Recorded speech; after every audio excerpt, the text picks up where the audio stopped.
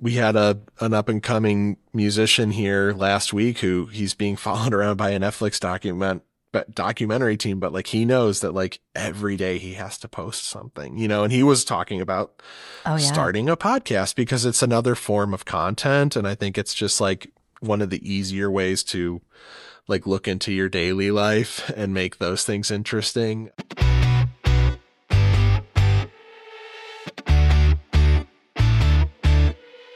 Welcome to Audio Branding, the hidden gem of marketing. Sound plays a more important role in human behavior and our decision-making than you may realize. In this podcast, I'll help you understand the art and science of sound so you can better influence others in business and your life. I'm your host, Jody Krangle. Let's delve a little deeper. Here's the second part of my conversation with Rob Puzzitiello. I'm curious as to your thoughts on this because, of course, you know, your Mackie products are used in podcasting every day. But what do you think has changed between pre-pandemic and post-pandemic podcast-wise? And I'm not just curious about the rise of it. I'm wondering if there's been a shift in the actual tone. Like, have things changed? Are people more willing to learn the tech? Is there a different tone to the podcast themselves? I mean, clearly they're more prolific. There's a lot more of them and a lot more listeners, actually. So things are changing. They're evolving. I'm curious as to your thoughts. I mean, definitely something we observed during the pandemic, obviously, was just like a lot of people pivoting to a hobby like that because there wasn't much else to do. And so true. It's maybe less like specific to podcasts, but I think that just in general, people will be expected to be like content creators in their own right. I've noticed it, especially with musicians, where like a lot of my favorite band, like a lot of times, like these bands that I looked up to in high school, like it's like the band isn't really the money making excursion. It's like a vessel, but like they're every day being like, what's up guys? And like, they also are in a band. Like, I think our understanding of like what makes I think that's kind of changing. Like you just have to be active. And you need a media empire. Yeah. And it's like, it's always like we had an up and coming musician here last week who he's being followed around by a Netflix documentary team, but like he knows that like every day he has to post something, you know, and he was talking about starting a podcast because it's another form of content. And I think it's just like one of the easier ways to like look into your daily life and make those things interesting. Yeah, it's interesting. I have a podcast episode with a fellow named Casey Cavalier from a band called the Wonder Years. And he and his band have been doing a ton of stuff, and he has a podcast as well. So he like reviews music. Yeah. I mean, it's pretty awesome. But yeah, you definitely, he was talking about this on the podcast, that you need your own media empire. Content creation is everywhere. And yeah, it's part of the thing now. It's a hustle. One of the bands that was on my iPod was the Wonder Years. So, okay. There you go. Casey was great to talk to, and it was a really interesting conversation. Yeah, I think you'd enjoy that episode. But yeah, he great guy. And what I love about what he talks about, and we'll get into this too, because I want to talk about, why you think sound is important in general. But I think part of what he's so concerned about is helping other musicians being able to make more music. Yes. Which, at its very basic is what we're hoping for. And I'm sure Mackie would appreciate that. Yeah. It's a slog, if people are unwilling to pay for music and how do you make the content help you create what you're creating? Yeah. So it's a big question. We're in this weird day and age where like everything has like a direct market now.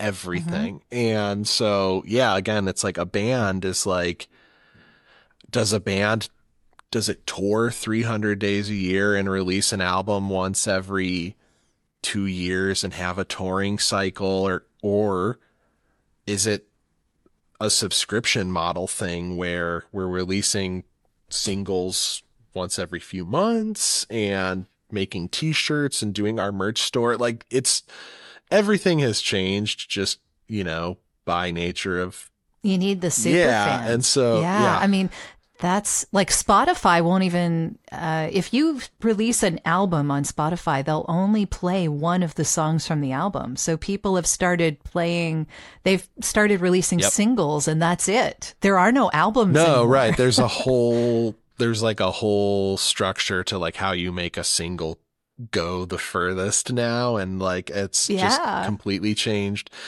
And yeah, it's changed our industry. Fortunately, for us, Mackey's always been like this brand that's for people who, are doing things on their own ability, for the most part. Like, we're not like the staple of like a giant studio. It's like, it's for the individual. And so I guess that's good for us. But yeah, I mean, I just think that individuals being empowered is going to be a way these trends continue to move. And yeah, I don't know, again, about changes like tonally in podcasting, but I will say that, I mean, ultimately I think that like quality will like seed these things out, people who are really putting in true effort, whether that's on podcast or TV. Like, I don't know. I think that those things just suss themselves out.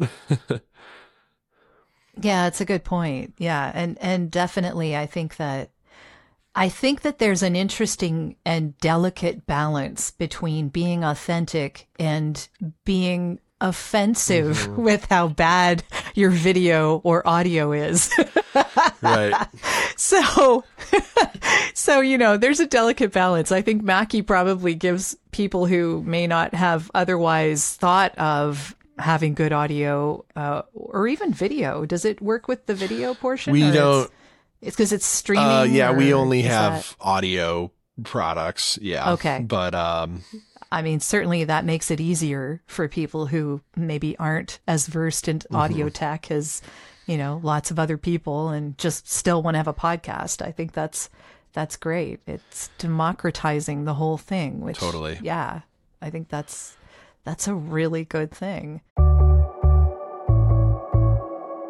I really appreciate you being here. Know anyone that you think would make a great guest for this podcast? Someone who works in sound on behalf of clients? Please do get in touch. I'd love to hear about them. Your recommendations are always super helpful. And now back to the show. So sound, I mean, obviously super important to Mackie. Why do you think it's important in general? What do you think it's accomplishing, especially now? Just as a sense, I mean, it's one of the easiest things to attach. Like, I think it's one of the easiest things to attach like an emotion and a memory to. Like when I listen to like a podcast, like I'm listening to this fiction fantasy podcast right now, and all of the talent is great, but like when you hear them, like the production of like, and like the musical note hits, like it could be your first time experiencing it, and you'll just be overcome, and you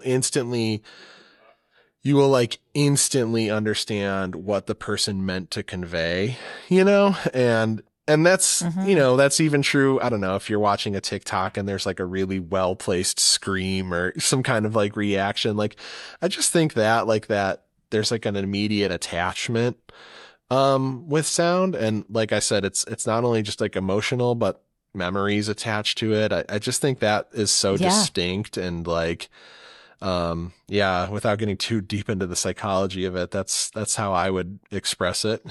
Yeah, I totally agree. Yeah, there's a lot of power in sound. in that I always like to say it gives us emotional context. Totally. Yeah.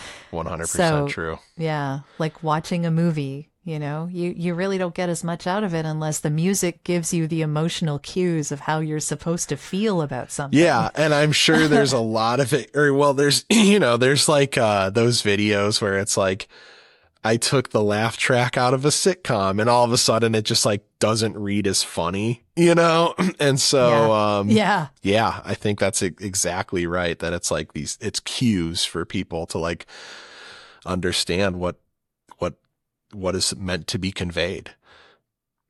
Sure. And, I don't know about you, but I can remember jingles from like 30 years ago. Yep. They never go away. No, I forget exactly which one it was. I did a jingle yesterday and then my fiance finished it and I like didn't even think it was one she might remember. I was like, she might be, I thought it was like maybe too regional or something, but like I forget the example, but oh, it happens all the time. And my husband and I are in different generations, really, when it comes like very almost like right, on that cusp. And there are some things that we both remember from our childhood and they intermingle. Yeah. And I remember that stuff too, where my mom would sing a jingle or something. And like part of me would, I guess partly that helped me to understand things from an era I don't know. And people be like, you won't remember this. I'm like, actually, I do, because my mom would sing the jingle, but also like, I was always like, oh, it's so funny. She remembers that thing from 30 years ago. And now I'm like, nope, I totally get it, Yeah. Yeah. And the more ridiculous it is, the more memorable it is. Yeah, like the Big Mac sauce or whatever that jingle was, it's like, yep. Or the plop, plop, fizz, fizz. Like who doesn't know that? Exactly. Yeah. So, yeah. And I'm singing that in my head. You can't help it. Yeah. Yeah. It's just one of those things. Yeah. But yeah, so it's so tied with our memory that it's amazing. And I really feel that more people should pay it attention and use it because, if you're trying to make advertising memorable, that's the best way to do it. Totally. Yeah. So, that's like just part of the science, right? Is just, getting that perfect, well placed, and just making people connect with it. Yeah. The connection. Because I've said this before, you can get people to pay attention with video, but you can't really make them care unless there's good audio. Yeah. And even, as a person who does this, like with video, I know that you have 6 seconds or less to make an impression. But if you can put something like